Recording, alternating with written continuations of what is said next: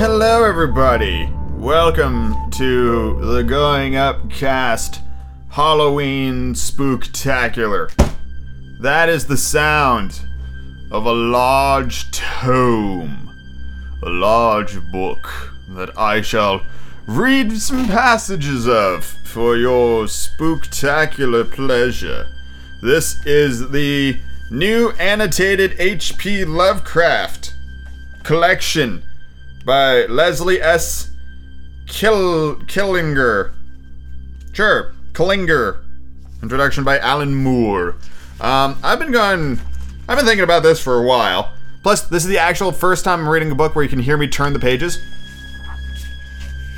Because it's a physical book in my hands. I've been thinking about what book to read for your for this, and while there are pretty much everything that you would want, and like I think it's a complete collection, to be perfectly honest with you. It's like 900 pages long, but I thought what I would do is read a couple of them, because the ones at the beginning are pretty short, and some of them are pretty good, and so I thought I would start there. And well, let's just see how it goes. So I'm gonna start with the literal first one in the book, which is called, skipping the foreword because who gives a fuck. This is a big foreword. Stop it. There we go. Fucking Jesus. Okay, the stories. Here we go. Fucking 50 pages into the damn thing. Alrighty.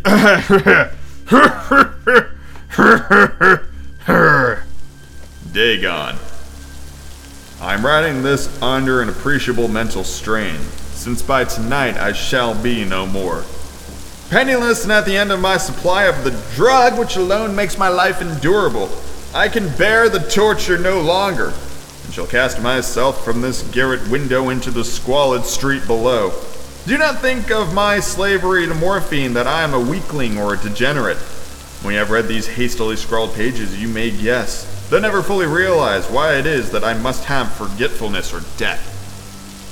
It was in one of the most open and least frequented parts of the broad Pacific that the packet of which I was supercargo fell a victim to the German sea raider.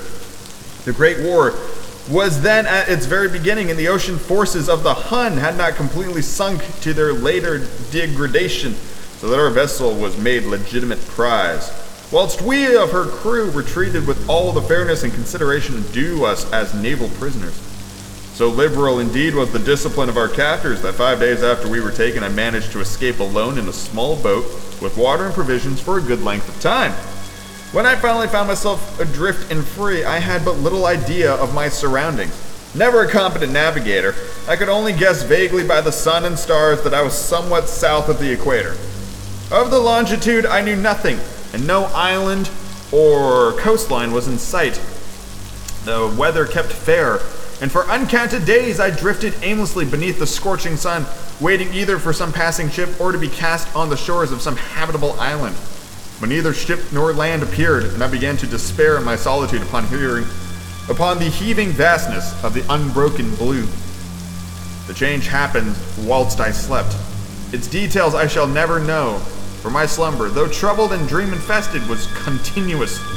When at last I awaked, it was to discover myself half-sucked into a slimy expanse of hellish black mire, which extended about me in a monotonous undulations as far as I could see, and in which my boat lay grounded some distance away. I thought one might well imagine that my first sensation would be of wonder at so prodigious and unexpected a transformation of scenery.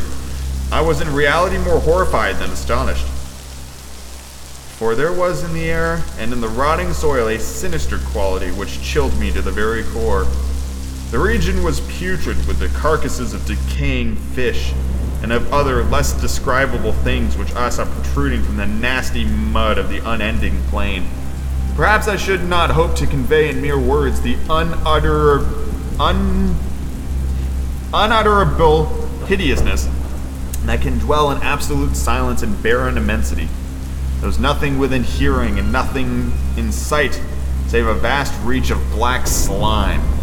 Yet the very completelessness of the stillness and the oh my god, damn it, these fucking words.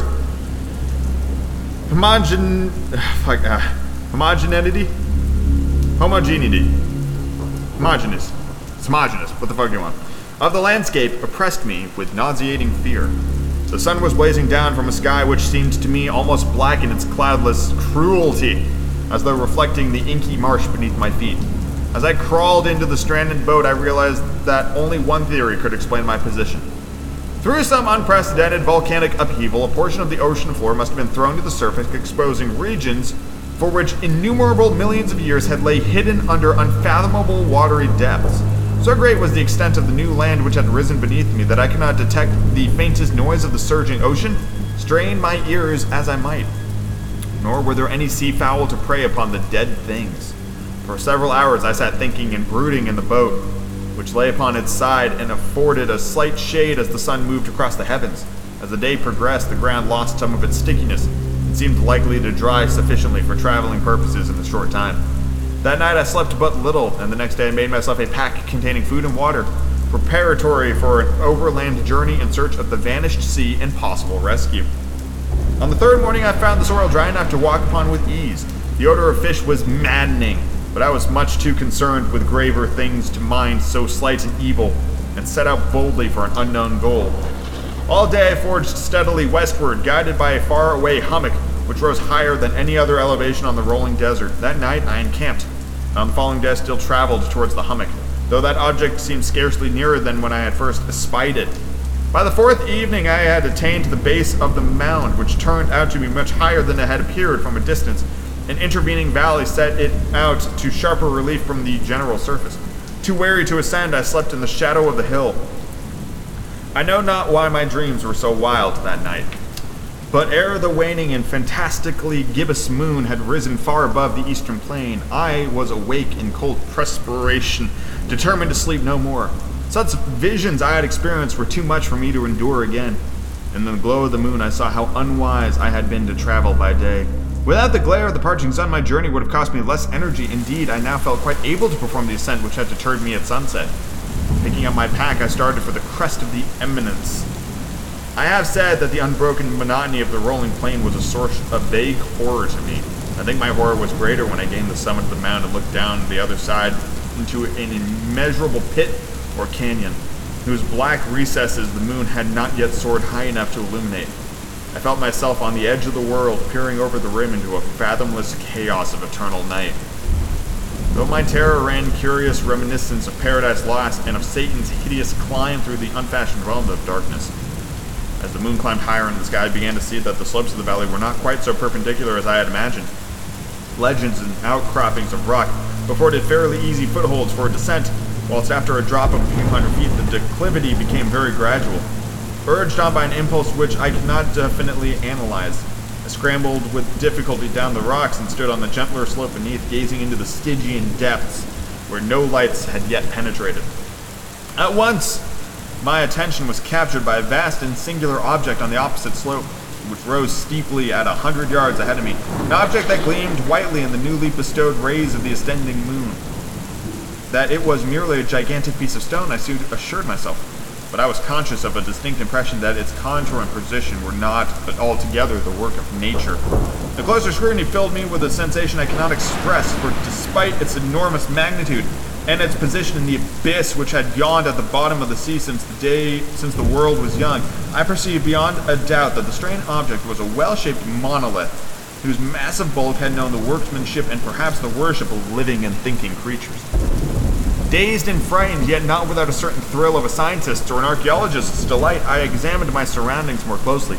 The moon, now near its zenith, shone weirdly and vividly above the towering steps that hemmed in the chasm, and revealed the fact that a far-flung body of water flowed at the bottom, winding out of sight in both directions, almost lapping my feet as I stood on its slope.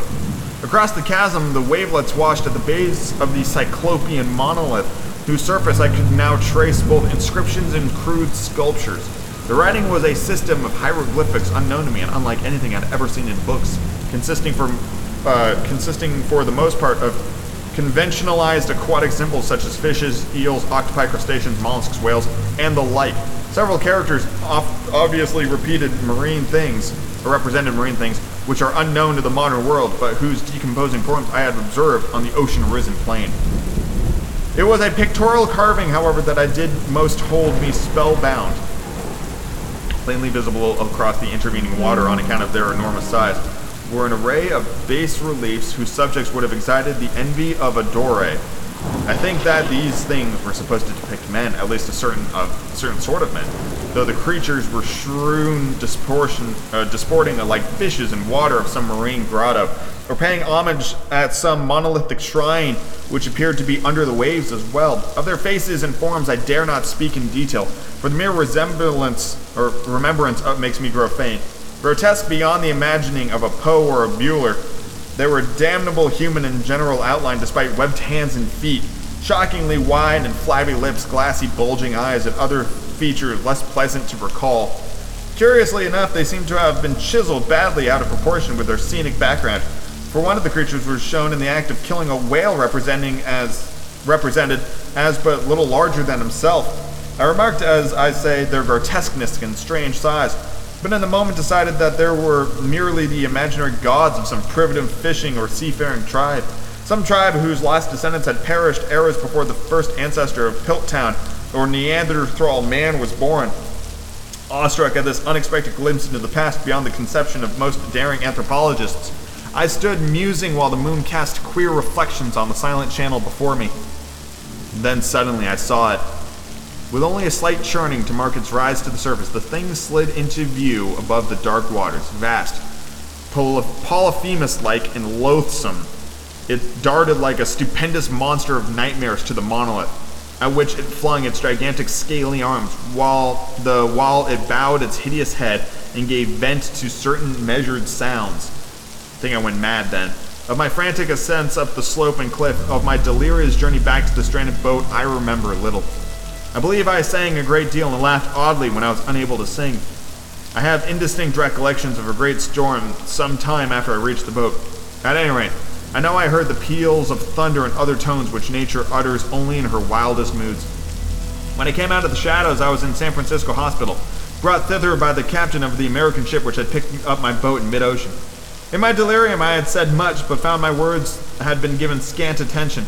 Of any land upheaval in the Pacific my rescuers knew nothing, nor did I deem it necessary to insist upon a thing which I knew they could not believe.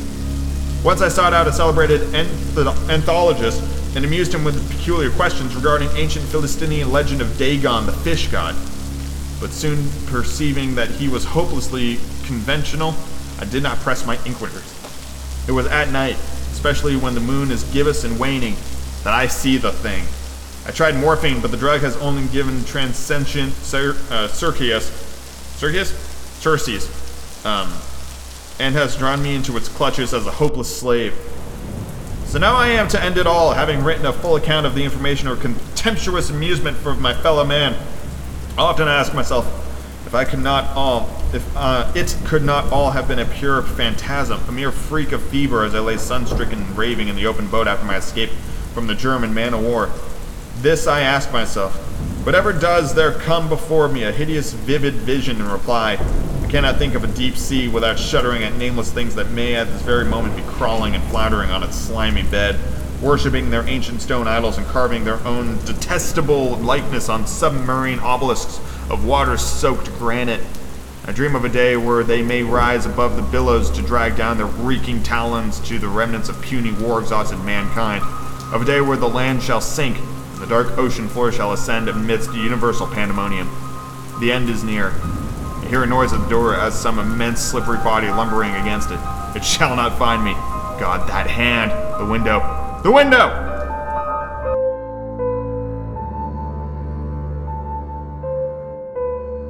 Nyarlathotep. I do not recall distinctly when it began, but it was months ago. The general tension was horrible. To a season of political and social upheaval was added a strange and brooding apprehension of hideous physical danger. A danger widespread and all-embracing. Such a danger as may be imagined only in the most terrible phantasms of the night. I recall that people went about pale with worried faces, and whispered warnings and prophecies which no one dared consciously repeat or acknowledge to himself that he had heard. A sense of monstrous guilt was upon the land, and out of the abscesses between the stars swept chill curtains that made men shiver in dark and lonely places. There was a demonic alteration in the sequences of seasons. The autumn heat lingered fearsomely, and everyone felt the world and perhaps the universe had passed from the control of known gods or forces to that of gods or forces which were unknown. And then it was that Nyarlathotep came out of Egypt. Who he was, no one could tell, but he was of the old native blood and looked like a pharaoh. The fellahin knelt when they saw him, yet could not say why. He said he had risen up out of the blackness of 27 centuries, that he heard messages from places not on this planet. Into the lands of civilizations came Nyarlathotep, swarthy, slender, and sinister, always buying strange instruments of glass and metal, and combining them in instruments yet stranger. He spoke much of the sciences, of electricity and psychology, yet gave exhibitions of powers which sent his spectators away speechless, yet which swelled his fame to exceeding magnitude. Men advised one another to see Nyarlathotep and shuddered, and where Nyarlathotep went, the rest vanished, for small hours were rent for the screams of nightmares. Never before had the screams of nightmare been such a public problem. Now the wise men almost wished they could forbid sleep in small hours, that the shrieks of cities might less horribly disturb the pale, pitying moon as it glimmered on green waters gliding under bridges and old steeples crumbling against a sickly sky. I remember when Nyarlathotep came to my city, the great, old, terrible city of unnumbered crimes. My friend had told me of him, and of the impelling fascination and allurement of his revelations, and I burned with eagerness to explore his uttermost mysteries. My friends say they were horrible and impressive beyond my most fevered imaginings. That what was thrown on a screen in a darkened room prophesied things none but Nyarlathotep dared prophesy, and in the sputter of his sparks, there was taken from men that which had never been taken before, yet which shrewd only in the eyes. And I heard, being hinted abroad, that those who knew Nyarlathotep looked upon sights which others saw not. It was in the hot autumn that I went through the night, with the restless crowds, to see Nyarlathotep, through the stifling night and upon the endless stairs into the choking room. And shadowed on a screen I saw hooded forms amidst ruins and yellow evil faces peering from behind fallen monuments. And I saw the world battling against blackness, against waves of destruction from ultimate space, whirling, churning, struggling around the dimming, cooling sun. Then the sparks played amazingly around the heads of the spectators, and hair stood up on the end, while shadows more grotesque than I can tell came out and squatted on their heads. And when I, who was colder and more scientific than the rest, mumbled a trembling protest about imposture and static electricity, Nyarlathotep drove us all out, down the dizzying stairs into the damp, hot, and deserted midnight streets. I screamed aloud that I was not afraid, that I could never be afraid. The others screamed with me for solace. We swore to one another, and the city was exactly the same and still alive. And when the electric lights began to fade, we cursed the company over and over again and laughed at the queer faces we'd made. I believe we felt something coming down from the greenish moon, for when we began to depend upon its light, we drifted into curious involuntary formations, and seemed to know our destinations, though we dared not think of them. Once we looked at the pavement and found the blocks loose and displaced by grass, with scarce a line of rusted metal to shrew where the tramways had run. And again we saw a tram car, lone, windowless, dilapidated, almost on its side. When we gazed around the horizon, we could not find the third tower by the river, and noticed that the silhouette of the second tower was ragged at the top. Then we split up the narrow columns, each of which seemed drawn in different directions. One disappeared into a narrow alley to the left, leaving only the echo of a shocking moan. Another filled down a weed-choked subway entrance, following with a laughter that was mad. My own column was sucked towards the open country, and presently I felt a chill which was not of the hot autumn. For as we stalked out on the dark moor, we beheld around us the hellish moon glitter of evil snows. Trackless, inexplicable snows, swept asunder in one direction only, where lay a gulf all the blacker for its glittering walls. And the column seemed very thin indeed. As it plodded dreamily into the gulf, I lingered behind, for the black rift in the green lit and snow was frightful, and I thought I heard the reverberations of a disquieting wail as my companions vanished. But my power to linger was slight. As if beckoned by those who had gone before, I half floated between the titanic snowdrifts, quivering and afraid, into a sightless vortex of the unimaginable. Screamingly sentient, dumbly delirious, only the gods that were can tell. A sickened, sensitive shadow writhing its hands that are not hands, and whirled blindly past ghastly midnights of rotten creations, corpses of dead worlds with sores that were cities, carnal winds that brushed the pallid stars and made them flicker low. Beyond the world's vague ghost of monstrous things, half-seen columns of unsanctified temples that rest on nameless rocks beneath space and reach up to a dizzying vacuum above the spheres of light and darkness. And through this revolting graveyard of the universe, the muffled, maddening beating of drums and the thin, monotonous whine of blasphemous flutes from inconceivable, unlightened chambers beyond time. The detestable pounding and piping whereunto dance slowly, awkwardly, and absurdly the gigantic, tenebrous, ultimate gods, the blind, voiceless, mindless gargoyles whose soul is Nyarlathotep. Hotep.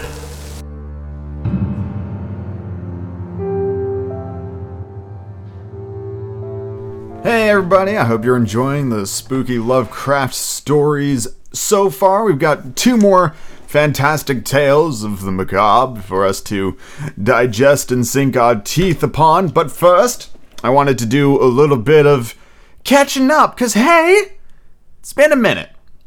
It has been a fair amount of time since we did the old chatterooning. And boy, you know, I've got some fun stuff I wanted to talk about. I'm going to be real quick so we can get back to the fun stories.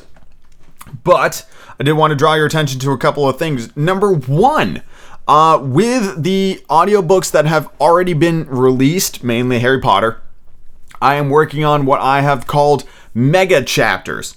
And essentially what these are enormous audio files of multiple chapters, so that when you're listening to the audiobooks, you do not need to go back to the site for each individual chapter and click on it multiple times. As of recording this right now, I've only done the first 2 Harry Potter audiobooks, but basically what you will do is you'll go to, goingupcast.com/audiobooks/book 1 or whichever book you want. And then if you scroll down to the very bottom past chapter 17, you will see mega chapters followed by the number of chapters you will find within that file. Each file is about an hour and a half to 2 hours long. And with book 1, you can listen to the entirety of book 1 in 4 audio files rather than 17. So you only need to go back to the website 4 times versus 17 times. So the idea is that it's easier to listen to. You have to interact with the website less often, and then it can just kind of play in the background. That's the idea, at least. I'm working on doing it for all of them. The only catch is that the massive file size means the audio quality might take a little bit of a hit in order for it to actually go up on the site. So if you want the best audio experience you can get, you'll have to listen to the books by chapter to chapter. But if you don't mind the audio, personally, I think it sounds basically the same. Then you can listen to the mega chapters and interact with the site a little less often and still get the entire audiobook experience, which I thought was pretty cool.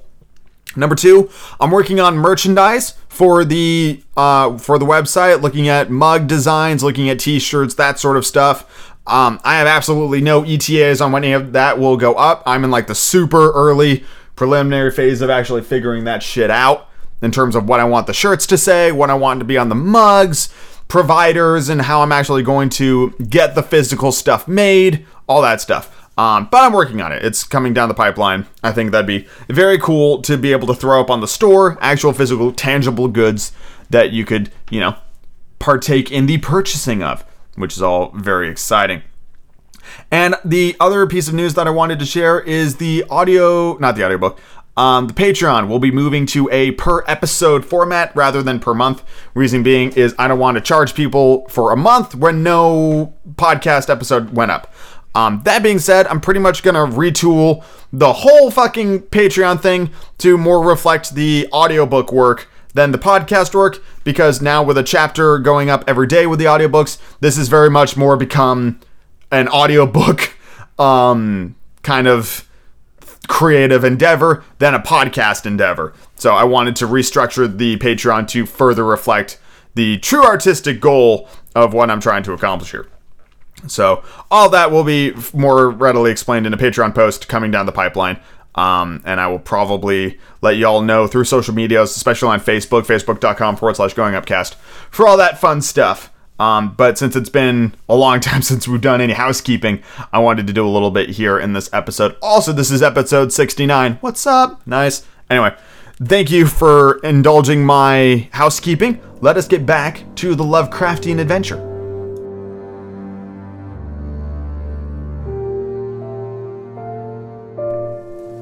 The Nameless City. When I drew nigh the Nameless City, I knew it was accursed.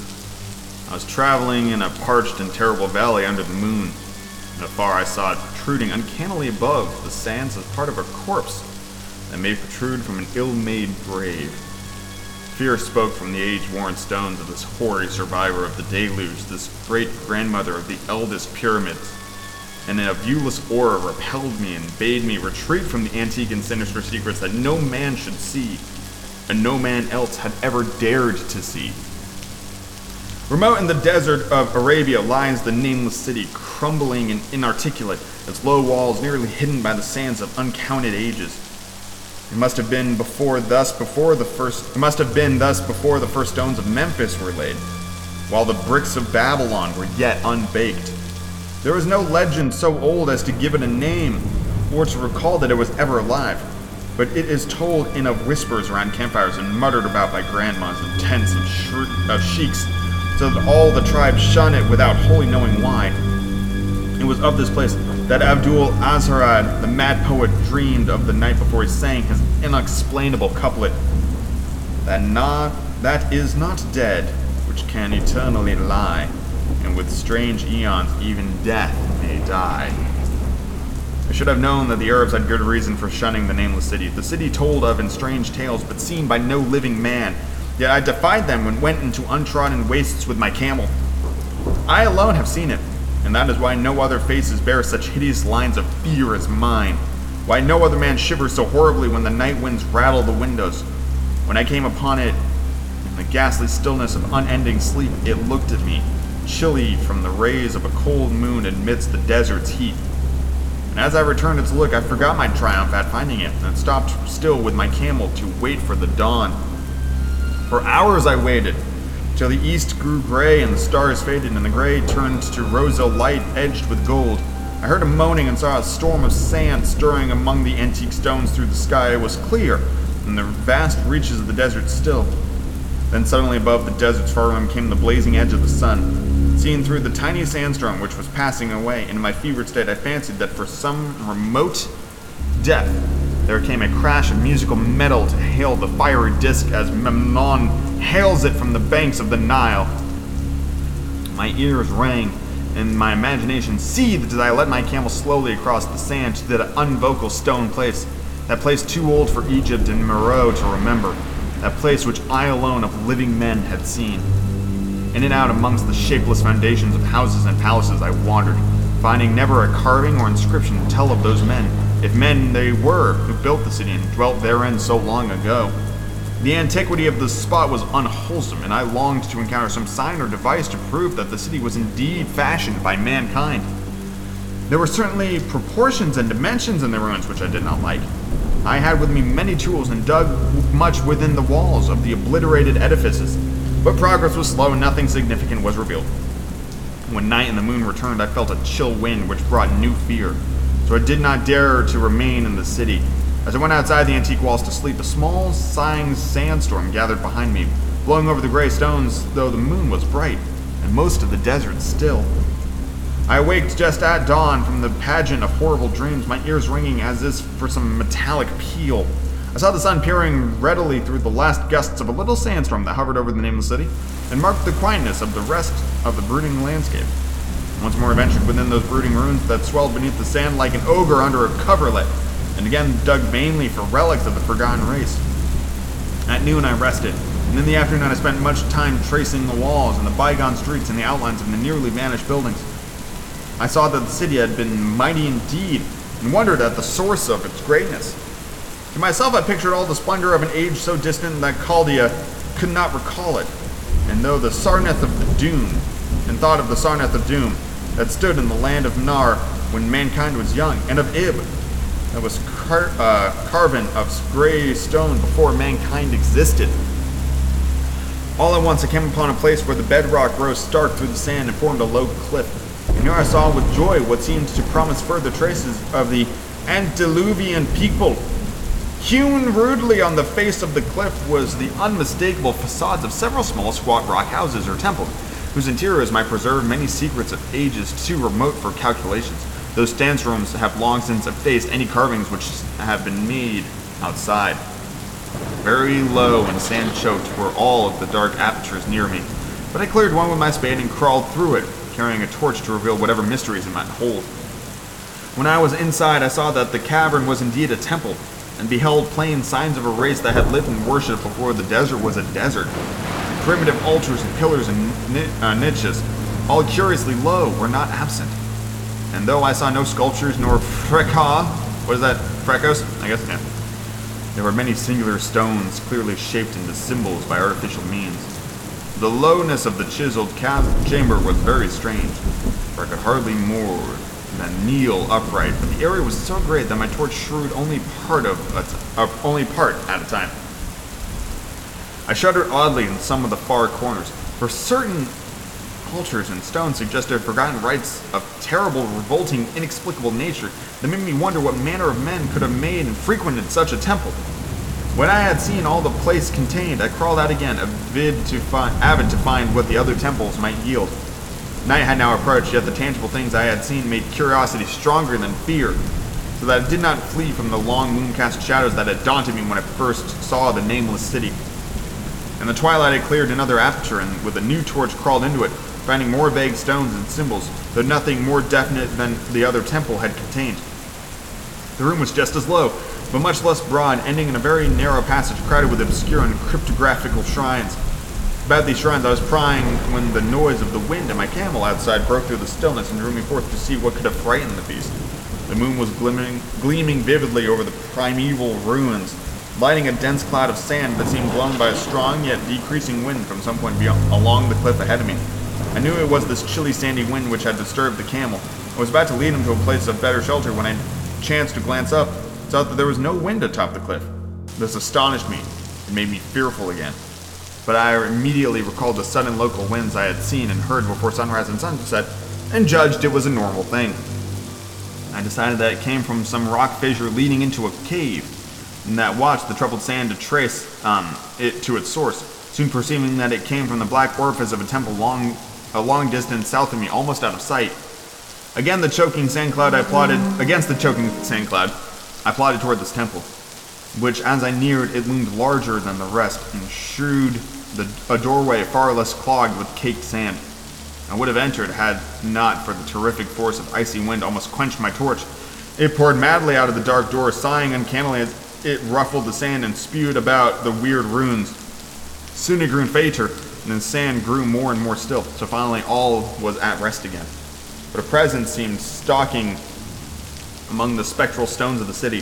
When I glanced at the moon, it seemed to quiver as though mirrored through unquiet waters. I was more afraid than I could explain, but not enough to dull my thirst for wonder. So as soon as the wind was quite gone, I crossed into the dark chamber from which it had come.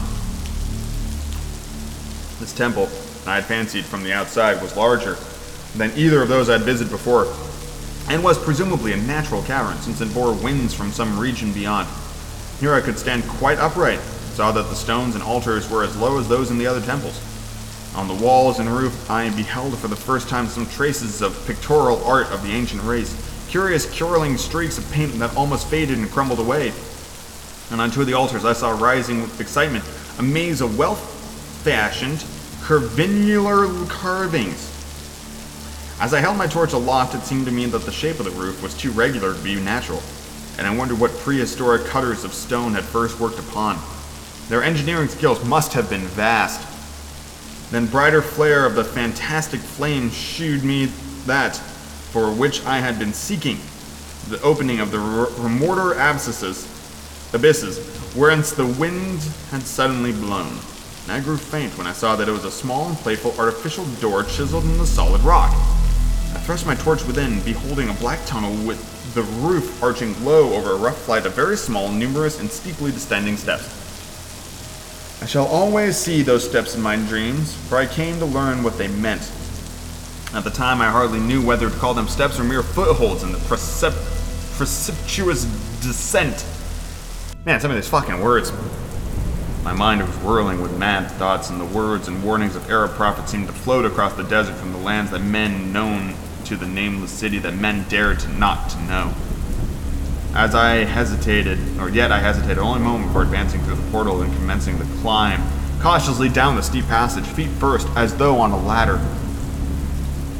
It is only in the terrible phantasms of drugs and delirium that any other man can have had such a descent as mine. The narrow passage led infinitely down, like some hideous haunted well. The torch I held above my head could not light the unknown depths towards which I was crawling. I lost track of the hours and forgot to consult my watch, though I was frightened when I thought of the distance I must be traversing. There were changes of directions and of steepness. Once I came to a long, low level passage, when I had to wriggle feet first along the rocky floor, holding my torch at arm's length beyond my head. The place was not high enough for kneeling. After that were more of the steep steps, and I was still scrambling down interminably when my failing torch died out. I do not think I noticed it at the time, for when I did notice it, I was still holding it high above me as if it were ablaze. I was quite unbalanced with that instinct for a strange... Sorry. I'm getting excited. I was quite unbalanced with that instinct for the strange and the unknown which had made me the wanderer upon earth and a haunter of far, ancient, and forbidden places. In the darkness there flashed before my mind fragments of my cherished treasury of demonic lore, sentences from Al-Harad, the mad Arab, the paragraphs from the apocryphal nightmares of Damascus, and infamous lines from the delirious image du monde of Gadra de Metz. I repeated queer extracts and muttered of Phraseab, and the demons that floated with him down the Oxus, later chanting over and over again a phrase from one of Lord Dusseny's tales, the unreverberant blackness of the abyss. Once when the descent grew amazingly steep, I recited something in a sing-song from Thomas More, until I feared to recite more. A reservoir of darkness black, as witches' cauldrons are when filled, with moon drugs in the eclipse distilled. Leaning to look if foot might pass, down through the chasm I saw beneath, as far as vision could explore the jetty sides as smooth as glass, looking as if just vanished over, with that dark pitch the sea of death throws out upon its slimy shores. Time had quite ceased to exist when my feet felt again the level floor. I found myself in a place slightly higher than the rooms in the two smaller temples, now so incalculably far above my head. I could not quite stand, but I could kneel upright. In the dark I shuffled and crept hither and thither at random. I soon knew I was in a narrow passage whose walls were lined with cases of wood having glass fronts. As in the Paleozoic and the abysmal places I felt of such things as polished wood and glass, I shuddered at the possible implications. The cases were apparently ranged along each side of the passage at regular intervals, and were oblong and horizontal, hideous life-like coffins in shapes and sizes. When I tried to move two or three for further examination, I found them to be firmly fastened.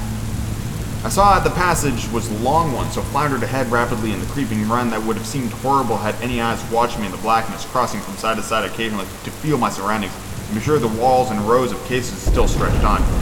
Man is so used to thinking visually that I almost forgot the darkness and pictured the endless corridor of wooden glass in a low-studded monotony, as though I saw it. And then in a moment of indescribable emotion, I did see it. Just when my fancy merged into real sight, I cannot tell. There came a gradual glow ahead, and all at once I knew that I saw the dim outlines of the corridors and the cases revealed by some unknown subterranean phosphorescence. For a little while, all was exactly as I had imagined it, since the glow was very faint. But as I mechanically kept on stumbling ahead into stronger light, I realized that my fancy had been but feeble. This hall was no relic of crudity like the temples in the city above, but a monument of the most magnificent and exotic art.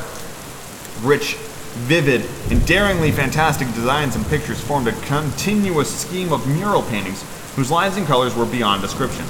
The cases were a strange golden wood with fronts of exquisite glass and contained the mummified forms of creatures outreaching in grotesqueness the most chaotic dreams of man. To convey any idea of these monstrosities is impossible. They were of the reptile kind, with body lines suggesting sometimes the crocodile, sometimes the seal, but more often nothing of which either the naturalist or the paleontologist ever heard. In size, they approximated a small man, and their forelegs bore delicate and evidently flexible feet curiously like human hands and fingers. But strangest of all were their heads, which presented a contour violating all known biological principles. To nothing can such things be well compared. In one flash I thought comparisons had varies as the cat, the bulldog, the mythic satyr, and the human being. Not Jove himself had so colossal and protuberant a forehead, yet the horns and noselessness and the alligator-like jaw placed the thing outside all established categories. I baited for a time on the reality of the mummies, half suspecting they were artificial idols, but soon decided they were indeed some Paleogene species. Paleogene species. Sorry, it's a period in historical time, which had lived when the nameless city was alive. To crown their grotesqueness, most of them were gorgeously enrobed in the costliest of fabrics and lavishly laden with ornaments of gold, jewels, and unknown shining metals. The importance of these crawling creatures must have been vast, for they held first place among the wild designs of the frescoed walls and ceilings. With matchless skill had the artists drawn them into a world of their own, wherein they had cities and gardens fashioned to suit their dimensions. They could not but think that their pictured histories were allegorical, perhaps shewing the progress of the race that worshipped them. These creatures, I said to myself, were to the men of the nameless city what the she-wolf was to Rome, or some totem beast is to the tribes of Indians. Holding this view, I thought I could trace roughly a wonderful epic of the nameless city, the tale of a mighty seacoast metropolis that ruled the world before Africa rose out of the waves, and of its struggles as the sea shrank away and the desert crept into the fertile valley that held it. I saw its wars and triumphs, its troubles and defeats, and afterwards terrible fights against the desert when thousands of its people, here represented in allegory by the grotesque reptiles, were driven to chisel their way down through the rocks into some marvelous manner to another world whereof their prophets had told them. It was all vividly weird and realistic, and its connection with the awesome descent I had made was unmistakable. I even recognized the passages.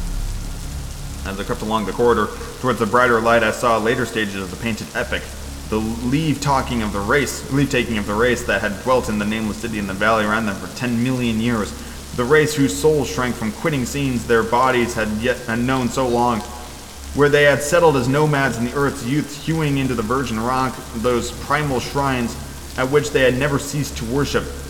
Now that the light was better, I studied the pictures more closely, and remembering that the strange reptiles must represent the unknown men, pondering upon the customs of the nameless city. Many things were peculiar and inexplicable. The civilization, which included a written alphabet, had seemingly risen to a higher order than those immeasurably later civilizations of Egypt and Chaldea, yet were curious omniscience.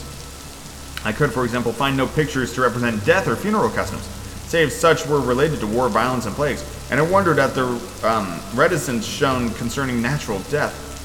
It was as though an ideal of earthly immortality had been fostered as a cheering illusion. Sorry, I need to take a sip of tea because this one is much longer than I thought.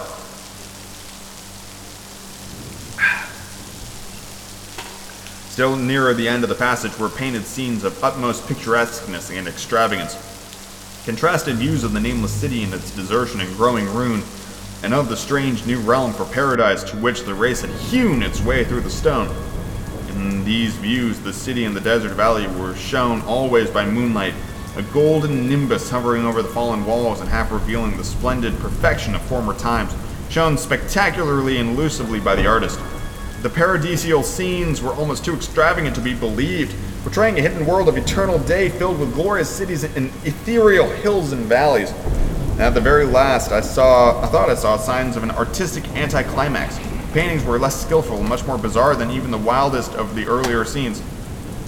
They seemed to record a slow decadence of the ancient stock coupled with a growing ferocity towards the outside world from which it was driven by the desert. The forms of the people, always represented by the scaled reptiles, appeared to have been gradually wasting away, though their spirits, always shown hovering above the ruins by moonlight, gained in proportion. Emaciated priests displayed as reptiles in ornate robes cursed the upper air and all who breathed it. And one final terrible scene showed a primitive-looking man, perhaps a pioneer of ancient Iram, the city of pillars, torn to pieces by members of the elder race. I remembered how the Arabs feared the nameless city and was glad that beyond this place the gray walls and ceiling were bare. As I viewed the pageant of mural history, I had approached very closely the end of the low-ceiling hall and was aware of the great gate through which came all the illuminating phosphorescence. Creeping upon it, I cried aloud in transcendent amazement as what lay beyond. For instead of other and brighter chambers, there was only an inimitable void of uniform radiance, such as one might fancy when gazing down from the peak of Mount Everest upon a sea of sunlit mist. Beyond me was a passage so cramped I could not stand upright in it. Before me was an infinity of subterranean effulgence. Effulgence. Effulgence. Let's go with that. Oh man, this is a long one. Reaching down from the passage into the abyss was the head of a steep flight of steps. Small, numerous steps like those in the black passage I had traversed, but after a few feet, the glowing vapors concealed everything. Swung back open against the left-hand wall of the passage was a massive door of brass, incredibly thick and decorated with fantastic bas-reliefs, which could, if closed, shut the whole inner world of light away from the vaults and passages of rock. I looked at the steps, and for the noise dared not try them. I touched the open brass door and could not move it. Then I sank prone to the stone floor, my mind aflame with prodigious reflections, which not even a death-like exhaustion could banish. As I lay still with closed eyes, free to ponder many things I had lightly noted in the frescoes came back to me with new and terrible significance. Scenes representing the nameless city in its heyday, the vegetation of the valley around it, and then the distant lands with which its merchants traded. The allegory of crawling creatures puzzled me by its universal prominence, and I wondered that it should be so closely followed by a picture history of such importance. And the frescoes of the nameless city had been shown in the proportions fitted to the reptiles. I wondered what its real proportions and magnificence had been, and reflected a moment of certain oddities I had noticed in the ruins. I thought curiously of the lowless of the primal temples, and of the underground corridor, which were doubtless hewn thus out of deference to the reptile deities there honored, though it perforce reduced the worshippers to crawling. Perforce? Fuck. Perhaps their very rites had involved a crawling in imitation of the creatures. No religious theory, however, could easily explain why the level passages in that awesome descent should be as low as the temples, or lower since one could not even kneel in it. As I thought of the crawling creatures whose hideous mummified forms were so close to me, I felt a new throb of fear. Mental associations are curious, and I shrank from the ideas that, except for the poor primitive man torn into pieces in last painting, mine was the only human form amidst the many relics and symbols of primordial life. But as always in my strange and roving existence, wonder soon drove out the fear, for the luminous abyss and what it might contain presented a problem worthy of the greatest explorer. That weird world of mystery lay far down that flight of peculiar small steps. I could not doubt that I had hopes to find there those human memories or memorials which the painted corridor had failed to give. The frescoes that pictured unbelievable cities, hills, and valleys in this lower realm, and my fancy dwelt on the rich and colossal ruins that awaited me. My fear indeed concerned the past rather than the future, not even the physical horror of my position in that cramped corridor of dead reptiles and antediluvian frescoes, miles below the world I knew and faced by another world of eerie light and mist, could match the lethal dread I felt at the abysmal antiquity of the scene in its soul. An anxiousness so vast in measurement and feeble seemed to leer down from the primal stones and rock-hewn temples in the nameless city, while the very latest of the astounding maps in the frescoes showed oceans and continents that man had forgotten, with only here and there some vague familiar outline. What could have happened to the geological aeon since the painting ceased and the death-hating race resentfully succumbed to decay, no man might say. Life had once teemed in these caverns and in its luminous realms beyond. Now I was alone with vivid relics, and I trembled to think of the countless ages through which these relics had been kept a silent and deserted vigil. Suddenly, There came another burst of that acute fear which had intermittently seized me ever since I saw the terrible valley and the nameless city under a cold moon. And despite my exhaustion, I found myself starting frantically to a sitting position and gazing back along the black corridor towards the tunnels that rose out to the outer world. My sensations were much like those which had made me shun the nameless city at night, and were as inexplicable as they were poignant. In another moment, however, I received a still greater shock in the form of a definite sound, first which had broken the utter silence of those tomb-like depths. It was a deep, low moaning, as if of a distant throng of condemned spirits. It came from the direction in which I was staring. Its volume rapidly grew, till soon it reverberated frightfully through the low passage, and at the same time I became conscious of an increasing draught of cold air, likewise flowing from the tunnels and the city above. The touch of this air seemed to restore my balance, and I instantly recalled the sudden gusts which had risen around the mouth of the abyss each sunset and sunrise, one of which had indeed served to reveal the hidden tunnels to me. I looked at my watch and saw the sunrise was near, so braced myself to resist the gale which was sweeping down to its cavernous home as it had swept forth that evening. My fear again waned, since the natural phenomena tended to dispel broodings over the unknown. More and more madly poured the shrieking, moaning night wind into that gulf of the inner earth. I dropped prone again and clutched vainly at the floor for fear of being swept bodily through the open gate in that phosphorescent abyss. Such fury I had not expected, and as I grew aware of the actual slipping of my form towards the abyss, I was beset by 1,000 new terrors in apprehension and imagination. The malignancy of the blast awakened incredible fancies. Once more I compared myself shudderingly to the only other human image in that frightful corridor, the man who was torn to pieces by the nameless race. For in the fiendish clawings of the swirling curtains, there seemed to abide a vindictive rage, all the stronger because I was largely impotent. I think I screamed frantically near the last. I was almost mad, but if I did so, my cries were lost in the hell-born babble of the howling wind wraiths. I tried to crawl against the murderous invisible torrent, but I could not even hold my own as I was pushed slowly and inexorably towards the unknown world. Finally, reason must have wholly snapped, for I fell over babbling over and over the unexplainable couplet of the mad Arab Al-Hazred, who dreamed of the nameless city. That is not dead which can eternally lie, and with strange eons even death may die. Only the grim brooding desert gods know what really took place, what indescribable struggles and scrambles in the darks I endured, or what Abaddon guided me back to life, where I must always remember and shiver in the night wind till oblivion or worse claims me. Monstrous, unnatural, colossal was the thing too far beyond all the ideas of man to be believed except in the silent, damnable small hours when one cannot sleep. I have said that the fury of the rushing blast was infernal. What the fuck? You gotta be shitting me with that one. What the hell is this thing? This great word just means a bad demon. It's from the Greek kakos and demon. Alright. Kakodemonical. There we go. That's how that's pronounced. Infernal. Kakodemonical. And that its voices were hideous with pent-up viciousness of desolate eternities. Presently those voices, while still chaotic before me, seemed to my beating brain to take articulate form behind me.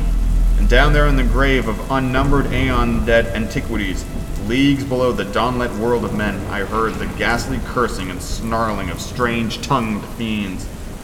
Turning, I saw outlined against the luminous aether of the abyss what could not be seen against the dusk of the corridor, a nightmare horde of rushing devils, hate-distorted, grotesquely panoplied, half-transparent devils of a race no man might mistake, the crawling reptiles of the nameless city. As the wind died away, I was plunged into the ghoul-peopled blackness of Earth's bowels. From behind the last creature, the great brazen door clanged shut with a deafening peal of metallic music, whose reverberations swelled out to the distant worlds to hail the rising sun as Mammon hails it from the banks of the Nile. And because I can't help myself, I wanted to tell a little bit of a story. A while back, I went to a pumpkin patch / corn maze with a couple of friends of mine from work. We decided to visit this joint. Originally, the plan was to go to, what is it called? It's like Fright Fest at Wild Waves, like their spooky haunted house thingamajig. But I don't do well with actual creepy, spooky shit. And a couple of my friends don't either, so we decided this would be a fun fall alternative, getting out and doing something festive for the season, yet not actually being frightened or whatever.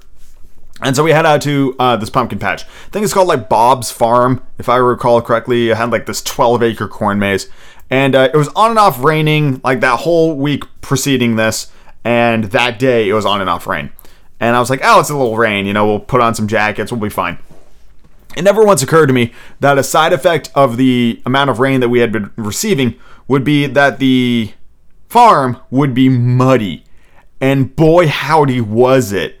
There were times when it like sunk up like a good couple inches up my boots, like just slick black brown mud. And we're like traipsing around the pumpkin patch looking at pumpkins, and we're just every fucking step just squelching our way through the mud. And we came away with a couple of pumpkins. I personally only got one pumpkin, which I have sitting on my porch right now, just uncarved. I always like the look of the uncarved pumpkins. Like, got some orange and white stripes. It's kind of a tigery looking pumpkin. I like it a lot. And we got our pumpkins, and it was a lot of like traipsing around. We had a wheelbarrow just full of pumpkins, and we went over and paid for the pumpkins, and we washed the pumpkins, and then in order for them to sit in the back of the car, at this point I'm just like dripping in sweat because of these heavy pumpkins. I sacrificed my raincoat to lay the back of the car, and we put the pumpkins on that, and then we went over to the actual farmhouse, got some food. Then we hit the corn maze, which the first half of it we did without looking at the map and like basically following the trail to a T. And it took us about 30 to 45 minutes to hit the halfway point. And we were kind of chilling there for a bit, and the rain was starting to pick up, and we had to kind of mosey on back to the car to return back to this side of the world, because like I had a dog to feed and stuff like that. And so we used the map for the second half and got out of there in like 10 minutes. We blasted out of that maze, and it was a lot of fun. It was a super cool day. And season's kind of dwindling on this by the time y'all hear this episode of the podcast. But hey, you know what? Maybe next year y'all can check out Bob's Farm and check out their corn maze and pumpkin patch, because it was super cool and it was very festive for the holiday season of Halloween. And I just wanted to share that story because it was a lot of fun and I had a blast. But this next Lovecraftian story is, in my opinion, the creepiest one of the four. While we have touched on some kind of stories with Lovecraftian dreams that he's had, and the barest hint of the elder race touched on, this next one for me is probably my favorite out of the lot. I think it does a really great job of telling of these unknowable horrors and the effect they can have. So thank you very much for listening. I hope you enjoyed the fourth and final story, and let's take a listen.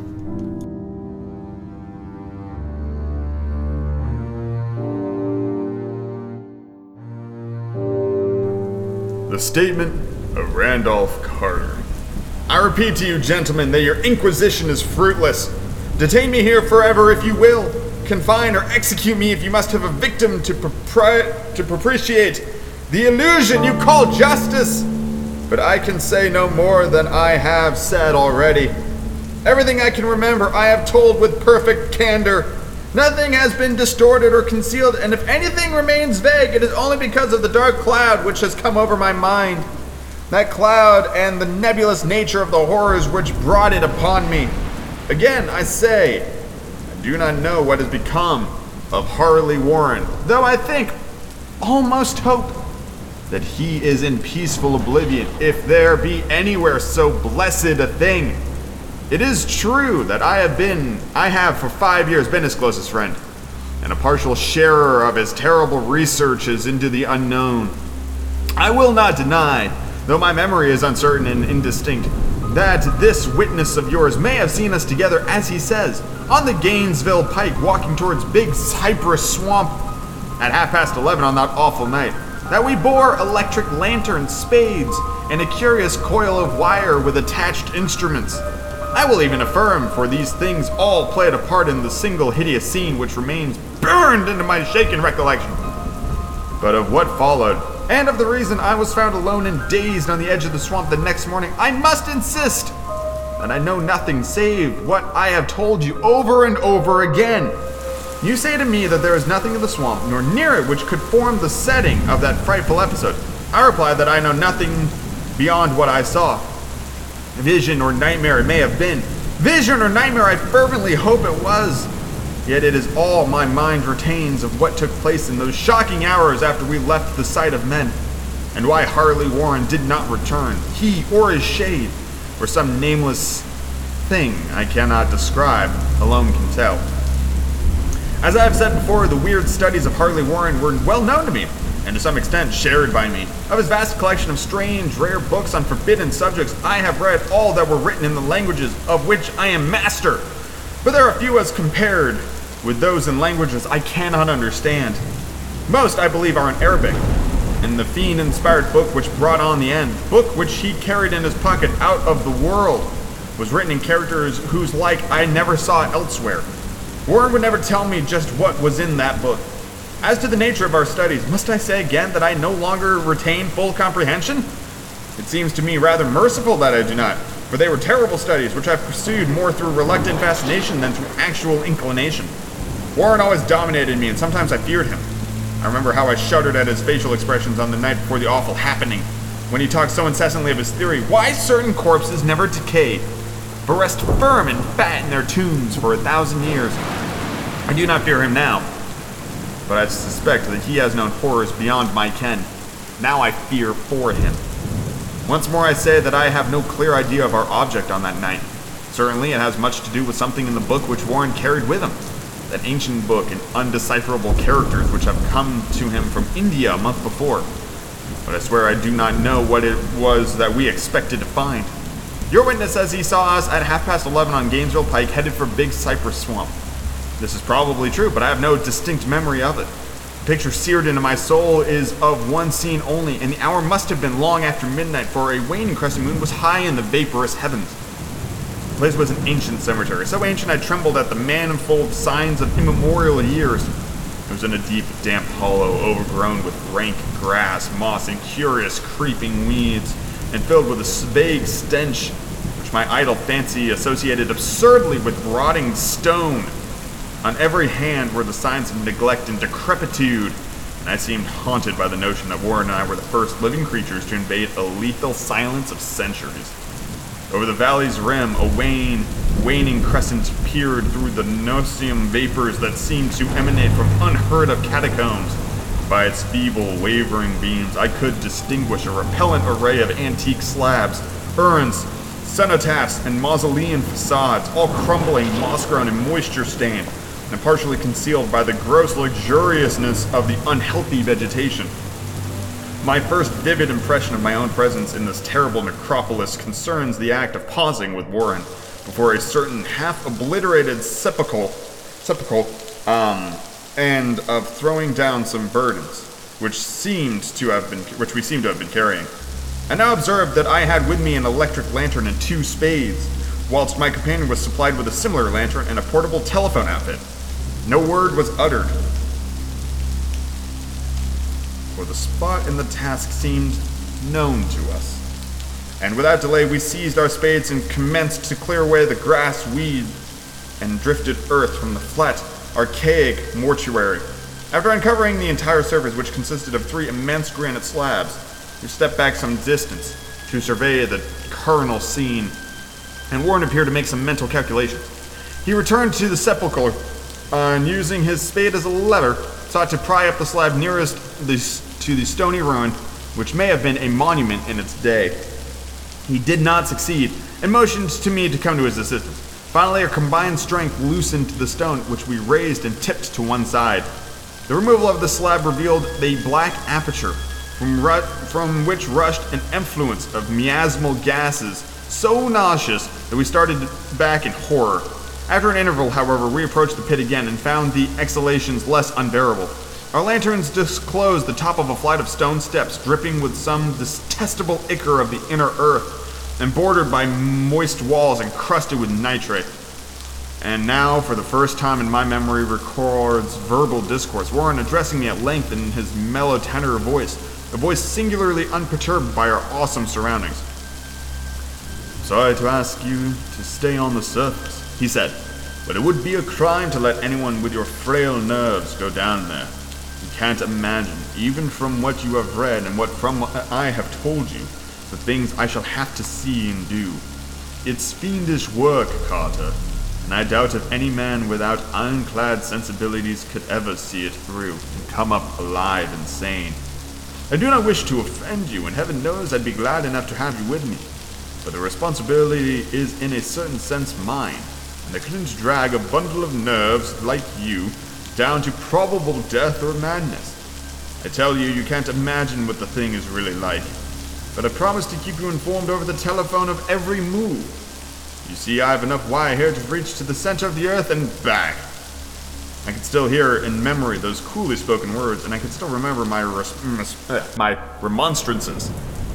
I seemed desperately anxious to accompany my friend into those sepulchral depths, yet he proved inflexibly obdurate. At one time he threatened to abandon the expedition if I remained insistent, a threat which proved effective since he alone held the key to the thing. All this I can still remember, though I no longer know what manner of thing we sought. After he had secured my reluctant acquiescence in his design, Warren picked up the reel of wire and adjusted the instruments. At his nod, I took one of the latter, seated myself upon an aged, discolored gravestone close by the nearly uncovered aperture. He then shook my hand, soldiered the coil of wire, and disappeared within that indescribable ossuary. For a moment I kept sight of the glow of his lantern and heard the rustle of wire as he laid it down after him, but the glow soon disappeared abruptly, as if a turn in the stone staircase had been encountered. The sound died away almost as quickly. I was alone, yet bound to the unknown depths by those magic strands whose insulated surface lay green beneath the struggling beam of that waning crescent moon. In the lone silence of that hoary and deserted city of the dead, my mind conceived the most ghastly fantasies and illusions, and the grotesque shrines and monoliths seemed to assume a hideous personality, a half-sentience. Amorphous shadows seemed to lurk in the darker recesses of the weed-choked hollow and to flit, as in some blasphemous ceremonial procession, past the portals of the moldering tombs in the hillside, shadows which could not have been cast by that pallid, peering crescent moon. I constantly consulted my watch by the light of my electric lantern and listened with feverish anxiety at the receiver of the telephone, but for more than a quarter of an hour heard nothing. Then a faint clicking came from the instrument, and I was called down to my friend in a tense voice. Apprehensive as I was nevertheless unprepared for the words which came up from that uncanny vault, in accents more alarmed and quivering than any I had heard from Harley Warren. He who so calmly left me a little while previously, now called below in a shaky whisper more portentous than the loudest shriek. Gods! If you could see what I am seeing! I could not answer. Speechless, I could only wait. Then came the frenzied tone again. Carter, it's terrible. Monstrous. Unbelievable. This time my voice did not fail me, and I poured into the transmitter a flood of excited questions. Terrified, I continued to repeat, Warren, what is it? What is it?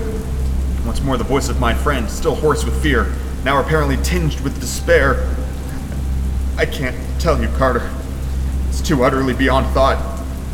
I dare not tell you. No man could know it and live. Great God, I never dreamed of this. Stillness again, save for my now incoherent torrent of shuddering inquiry, then the voice of Warren in a pitch wilder consternation. Carter! For the love of God, put the slab back and get out of here if you can. Quick! Leave everything else and make for the outside. It is your only chance. Do as I say and don't ask me to explain. I heard, yet was able only to repeat my frantic questions. Around me were the tombs in the darkness and the shadows. Below me some peril beyond the radius of human imagination. But my friend was in greater danger than I, and through my fear I felt a vague resentment that he should deem me capable of deserting him under such circumstances. More clicking, and after a pause came the piteous cry from Warren. Beat it! For God's sakes, put the slab back and beat it, Carter! Something in the boyish slang of my evidently stricken companion unleashed my faculties. I formed and shouted a resolution. Warren, brace up! I'm coming down! But at this offer, the tone of my auditor changed to a scream of utter despair. Don't! You can't understand. It's too late. My own fault. Put the slab back and run. There's nothing else you or anyone can do now. The tone changed again, this time acquiring a softer quality, as of hopeless resignation. Yet it remained tense through anxiety for me. Quick! Before it's too late! I tried not to heed him. Tried to break through the paralysis which held me, and to fulfill my vow to rush to his aid, but his next whisper found me still held inert in the chains of stark horror.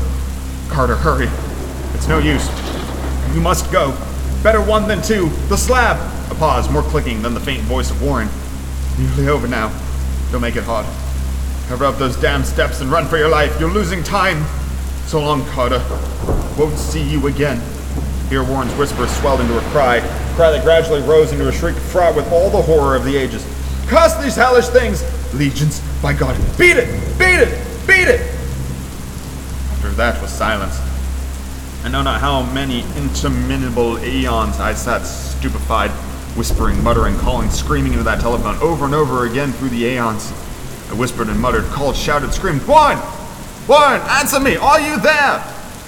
And then came to me the crowning horror of all, the unbelievable, unthinkable, almost unmentionable thing. I have said that eons seemed to elapse after Warren shrieked forth his last despairing warning, and that only my own cries now broke the hideous silence. But after a while there was further clicking in the receiver, and I strained my ears to listen. Again I called down, Warren, are you there? And in answer heard the thing which had brought this cloud over my mind. I do not try, gentlemen, to account for that thing, that voice, nor can I venture to describe it in detail, since the first words took away my consciousness and created a mental blank which reaches to the time of my awakening in the hospital. Shall I say that the voice was deep, hollow, gelatinous, remote, unearthly, inhuman, disembodied? What shall I say? It was the end of my experience, and is the end of my story. I heard it, and I knew no more. Heard it as I sat petrified in that unknown cemetery in the hollow, amidst the crumbling stones and the fallen tombs, and the rank vegetation and miasmal vapors. Heard it well from the innermost depths of that damnable open sepulchre, as I watched amorphous, necrophagous shadows dance beneath an accursed waning moon. And this is what it said. You fool! Warren is dead.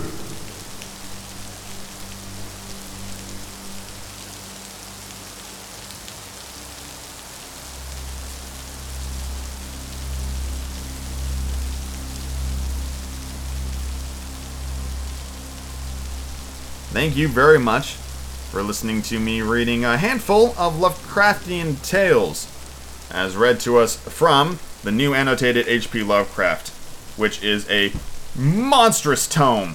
I hope you enjoyed those stories as much as I enjoyed reading them, and I wish you all a very happy Halloween. Until next time, everybody, have a good one.